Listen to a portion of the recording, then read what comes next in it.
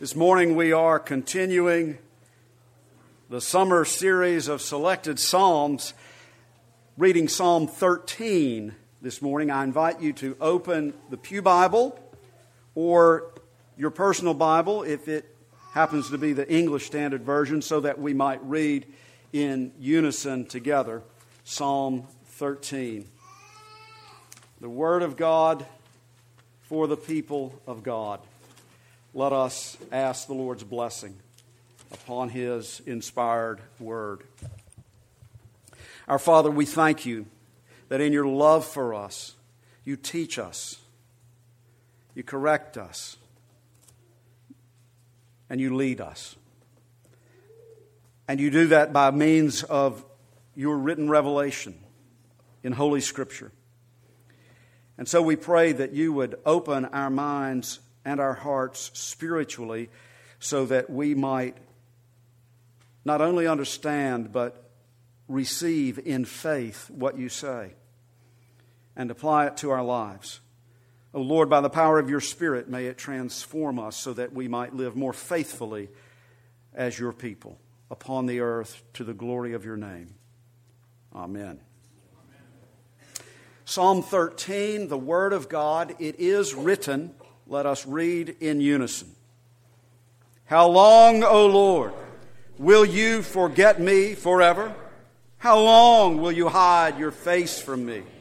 How long must I take counsel in my soul and have sorrow in my heart all the day? How long shall my enemy be exalted over me? Consider and answer me, O Lord, my God. Light up my eyes, lest I sleep the sleep of death. Lest my enemies say, I have prevailed over him.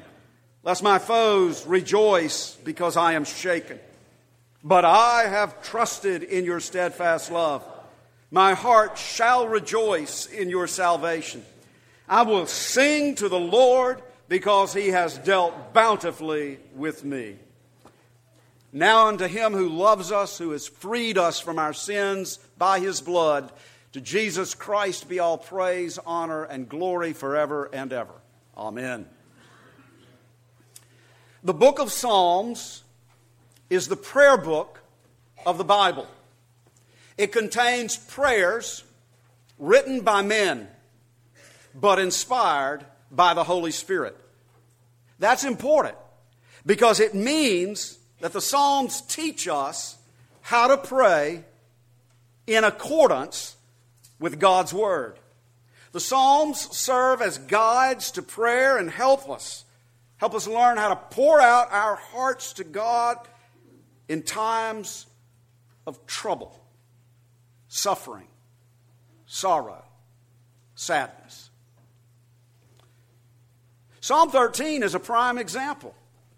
How many of us in one way or another, at one time or another, have felt like crying out in the words of Psalm 13, how long, O Lord, will You forget me forever? Now, even if we didn't say those words, we may have felt like it. Well, God has given us Psalm 13 so that we can know and be assured that, yeah, it's okay. It's okay for us to cry out to God in this way. Psalm 13 is one of those prayers. It's a lament or a complaint, which at first we might be hesitant to pray. We might think that it sounds irreverent or even borderline blasphemous. It might seem wrong to pray this prayer because after all, we know, we know in our heads, we know that God does not and will not forget us. That's what the Bible says. So why would we bring a complaint like this to God? Since God has said in His Word that He will never leave us nor forsake us, then it would seem as though we would be accusing God of breaking His Word. Should we really cry out to God? How long, O Lord, will You forget me forever? It's pretty bold stuff. It pushes the envelope of personal piety pretty far. And we might say, well, it certainly doesn't really express faith very well. We could criticize this prayer. We could criticize this prayer by saying that anyone who prays like this obviously does not have real faith, obviously does not know the promises of Scripture, obviously does not have a very mature relationship with God. We could say those things. But if we did, we would be speaking like the counselors of Job, who had all their theological ducks in a row with an answer to every question, but who obviously had never ever really dealt with the reality of suffering in this fallen world and wrestled with God about it. So let's accept Psalm 13 for what it is.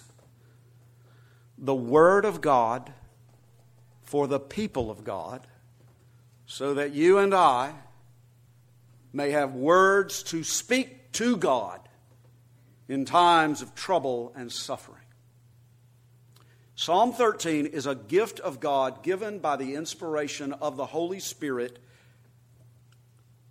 so that you and I will know how to and have permission to cry out from the depths of our suffering souls. The Creator who knows you better than you know yourself. Before a word is on your tongue, God knows it altogether. He knows what you think. He knows what you feel. Your Creator knows that in your heart, from your perspective, when it seems your world is crashing down all around you, when you've suffered for a long time, when you've prayed for a long time but have not gotten the answer that you want, when one trouble piles up on top of another, God knows that you wonder if He has forgotten you. David, a man of faith, felt that way. And God used David as an instrument of the Holy Spirit to write this inspired psalm, the words of God, so that you and I might be assured that we can pour out our hearts to God in this way. Now, we don't know the historical context of this psalm or the personal circumstances in which David found himself when he wrote it. Was this during King Saul's hostile pursuit of David? Was it during Absalom's rebellion against David? Was it during another time of crisis and conflict? We don't know. But that's a good thing that we don't know, because then we can apply this psalm to our lives in our various times of trouble, sorrow, and suffering. Most of us, if we live long enough, at some time or in some way, in some season, we will feel so overwhelmed by adversity or grief that we will simply want to fall face down and pound the ground with our fist and cry out, "How long, O Lord, will you forget me forever?" In our pilgrimage through this world to the next, we cannot avoid all pain, heartache, trouble, adversity, sorrow, loss, and grief. We live in a fallen world, a corrupted creation, in bondage to decay and death. Things are not the way they're supposed to be, according to God's original good creation. Now, God is still God. God is still sovereign over all things, including all the things that bring pain and sorrow and suffering into our lives. And those in Christ have the assurance that God works all those things together for the good of those who love Him, who are called according to His purpose. No, God has not lost control over this world, and God is not powerless in the face of evil and suffering. But here's the simple point. We do no longer live in the Garden of Eden. We live in a world corrupted by sin, filled with pain and brokenness and overpowered by death. We do not yet live in the perfection of the new creation which is coming when Christ comes again, the eternal kingdom of righteousness, peace, and joy, in which death shall be no more, neither shall there be mourning, nor crying, nor pain anymore.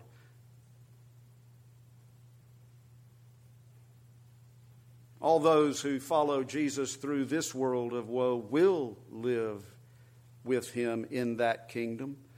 But until that day, while we live in this fallen world, it is inevitable that we will experience adversity and loss and sorrow and sadness and grief. Jesus himself said to his disciples, "In this world you will have tribulation." The Apostle Paul encouraged the early Christians by saying that, quote, "through many tribulations we must enter the kingdom of God." Paul said that, by the way, just after he had been stoned nearly to death and dragged out of the city for dead. So from both the Old Testament and the New, we learn that God's faithful people suffer adversity, persecution, loss, sorrow, grief, fear in this world. The Apostle Paul was quite transparent with his feelings when he wrote to the Corinthians. "We do not want you to be unaware, brothers, of the affliction we experienced in Asia. For we were so utterly burdened beyond our strength that we despaired of life itself." The Apostle Paul. The Apostle Paul and his missionary companions at one point were, quote, "so utterly burdened beyond their strength that they despaired of life itself." Now that sounds as though perhaps the Apostle Paul himself might have cried out a prayer quoting Psalm 13. "How long, O Lord, will you forget me forever? How long will you hide your face from me?" In our own day, in our own way, we may have those moments when Psalm 13 speaks for us from the depths of our souls. Whenever there's prolonged suffering, hardship, it might be chronic illness, chronic physical pain. It might be caring for a loved one who suffers physically or suffers mentally. It might be a continuing problem that just won't go away, and for whatever reason you just can't get it resolved. It might be a series of circumstantial hardships, trouble upon trouble, upsetting your life. It might be an injustice, a wrong done to you by a malicious person, which has continuing negative consequences in your life. Or it may arise from those old tapes from long ago. Hurts, regrets, failures, shattered dreams, broken relationships that just keep on playing and playing in your mind. Why do I have to keep dealing with this? Why do I have to keep going through this? Why didn't God deliver me from this? That's exactly what verse 2 says. "How long must I take counsel in my soul and have sorrow in my heart all the day? How long shall my enemy be exalted over me?" Now, at this point in the psalm, it's taken us down almost to the breaking point. Almost to that point of despairing of life itself. David feels that his enemy is exalted over him, triumphing over him, defeating him. David was taking a beating. And I think that in this case, it was primarily some sort of internal, emotional, psychological, spiritual struggle caused by whatever his external adversaries were. But, he was going down. He was going down. But it wasn't merely that there were men out there who were trying to kill him. David could handle himself pretty well in a fight. David was a pretty good warrior himself. He was pretty good with a sling and a stone and a sword and a shield. But there's something else going on here. This is a different kind of fight. This was a fight in his mind, a struggle in his soul, which he was afraid that he was about to lose. You see, whatever our battles, whatever our enemies, whatever our adversities, the real enemy, our real adversity is the devil. And by that, I don't mean some fictional, superstitious sort of creature. I mean a real personality of evil, the evil one, whose ultimate temptation is always the temptation to abandon hope. Give up your faith in God. Sink in defeat and despair.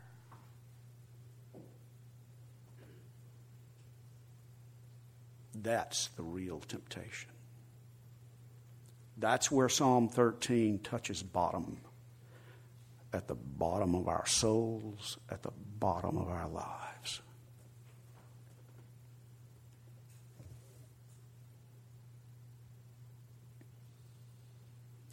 But Psalm 13 does not let us stay there. Psalm 13 does not let us abandon our faith in God, abandon our hope, and sink into ultimate despair. Psalm 13, now watch it. Here we go. Here's the shift. Get it? Psalm 13 teaches us to pray, not only expressing our feelings, but also affirming our faith. That's it. Make a note. Mark it. Psalm 13 teaches us to pray, not only expressing our feelings, but also affirming our faith. As do so many Psalms, Psalm 13 moves from fear to faith, and it moves us from fear to faith. After those crying questions, David then, as our example and teacher, begins to pray in faith. Verse 4, "Consider and answer me, O Lord my God. Light up my eyes, lest I sleep the sleep of death. Lest my enemies say, I have prevailed over him. Lest my foes rejoice, because I am shaken." Now you see, David is not simply crying out to God, expressing his pain and his fears. At this point, he is calling upon God to act. Now that in itself is an expression of faith, and God is honored by our expressions of faith in him. God is honored by our prayers when in faith we call upon him to act on our behalf. In these verses, David acknowledges and affirms that God has the power to give him new strength, to light up his eyes. Now, isn't that an interesting image? Light up my eyes, indicating renewed life, renewed energy, renewed faith, renewed hope coming forth as light out of his eyes. He acknowledges God's power to save him from death. So Psalm 13 gives us a prayer to pray in times of darkness and depression. But it does not let us stay stuck in self-pity and despair. That's important. Psalm 13 moves forward and moves us forward. Psalm 13 looks upward and causes us to look upward. It gives us the words to pray for spiritual light in times of spiritual darkness. Despair begins to turn toward hope. Fear begins to be transformed into faith. As David calls upon God for protection and deliverance, he begins to climb up out of the valley of the shadow to walk in the light of the Lord. And then Psalm 13 concludes with a wonderful affirmation of faith. "But I have trusted in your steadfast love. My heart shall rejoice in your salvation. I will sing to the Lord because he has dealt bountifully with me." Wow. Now that's quite a transition, is it not? From verses 1 and 2 to verses 5 and 6, the prayer that began with a cry of despair concludes with an affirmation of faith. Get it? Get it. Mark it down. The prayer that began with a cry of despair concludes with an affirmation of faith. Now, this is really good therapy. This is the best therapy that there is. It's really good mental health therapy. It's really good spiritual health therapy. You see how it works? It begins with an honest, transparent, gut-wrenching expression of feelings, unashamedly spoken to the Lord. That's being honest with yourself in the moment and honest with God. But you don't get stuck there. The next thing is to call upon God for help, to cast all your anxiety upon Him, and in the recognition of your own weakness, helplessness, powerlessness in your situation, to ask God for His power to act on your behalf. So then at that point, you're no longer focused on yourself. You're no longer focused on your problem. You become focused on God and on His power. And then, focused on God's power, His faithfulness, His goodness, your faith is renewed, your spirit is refreshed, your heart is encouraged, and you, by faith, look up to the heavens and express an affirmation of faith and hope. My heart shall rejoice in your salvation. I will sing to the Lord because He has dealt bountifully with me. That's how we move from fear to faith, from despair to hope. But there's something else that we need to consider. How can we be sure that God really does care about us and is involved in the struggles of our lives? How can we be sure? How can we be sure that this kind of prayer, Psalm 13, is one which God will hear and answer?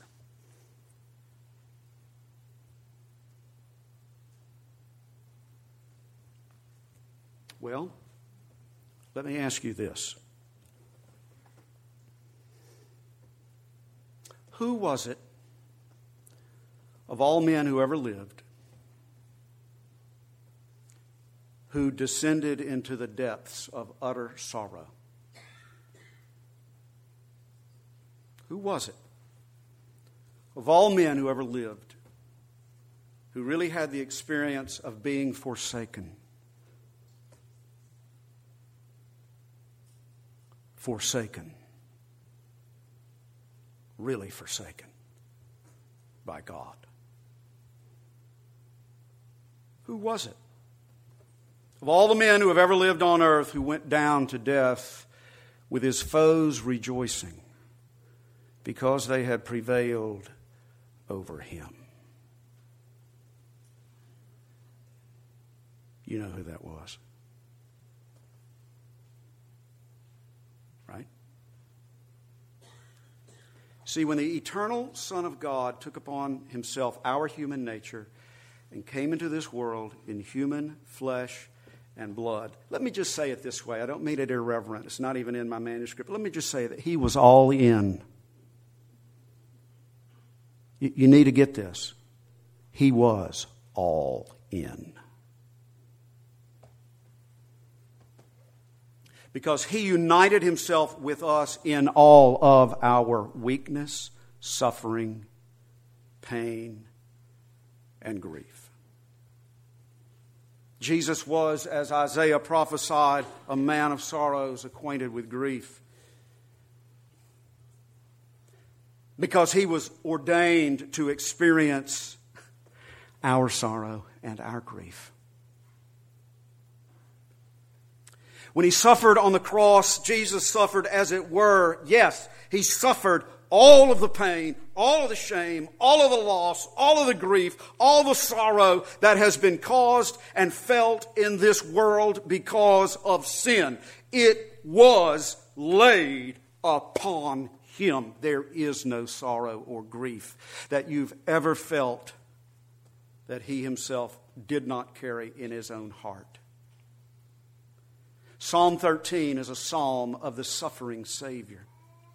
Again, as with Psalm 3, in Psalm 13, we hear the voice of Jesus Christ speaking prophetically about His own suffering, crucifixion, and resurrection. He's been there for you and for me. He's been through it. He was plunged into your darkness.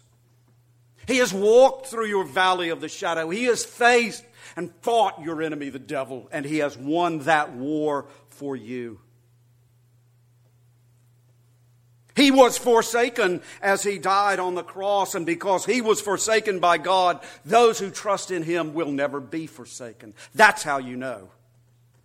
No matter what you're going through or will go through in this world of woe, Jesus Christ has already gone ahead of you into that darkness and has overcome it for you with His light of everlasting life.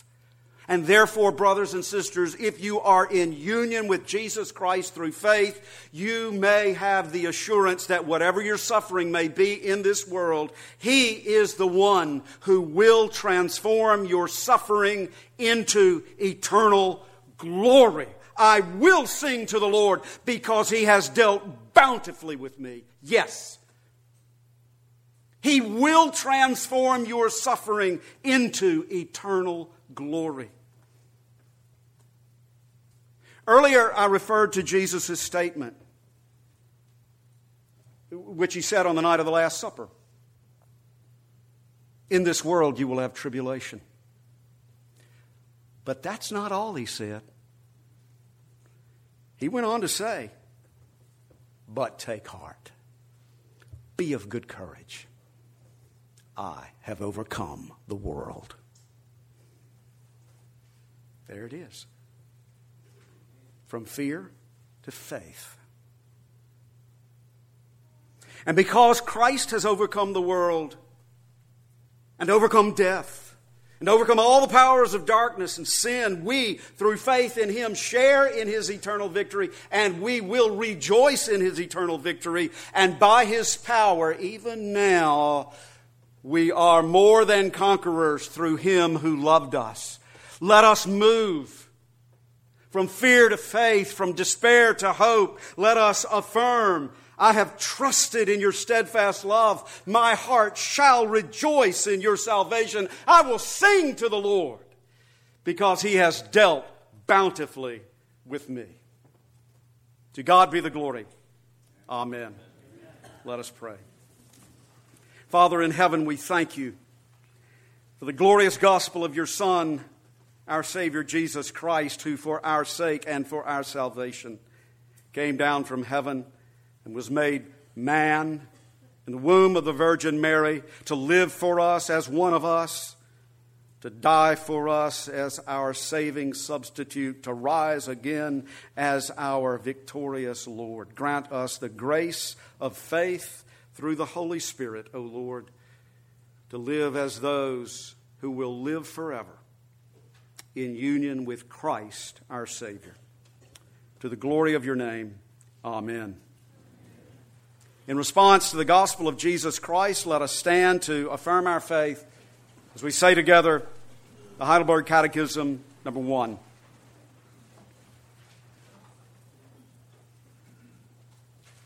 Christian, what is your only comfort in life and in death? My only comfort is that I belong, body and soul, in life and in death, not to myself, but to my faithful Savior, Jesus Christ. At the cost of His own precious blood, He has fully paid for all my sins and has set me free from the dominion of the devil. He also watches over me so well that not a hair can fall from my head without the will of my Father in heaven. Indeed, all things must work together to fit His purpose for my salvation. Therefore, because I belong to Him, Christ, by His Holy Spirit, also assures me of eternal life and makes me wholeheartedly ready and willing from now on to live for Him. Amen.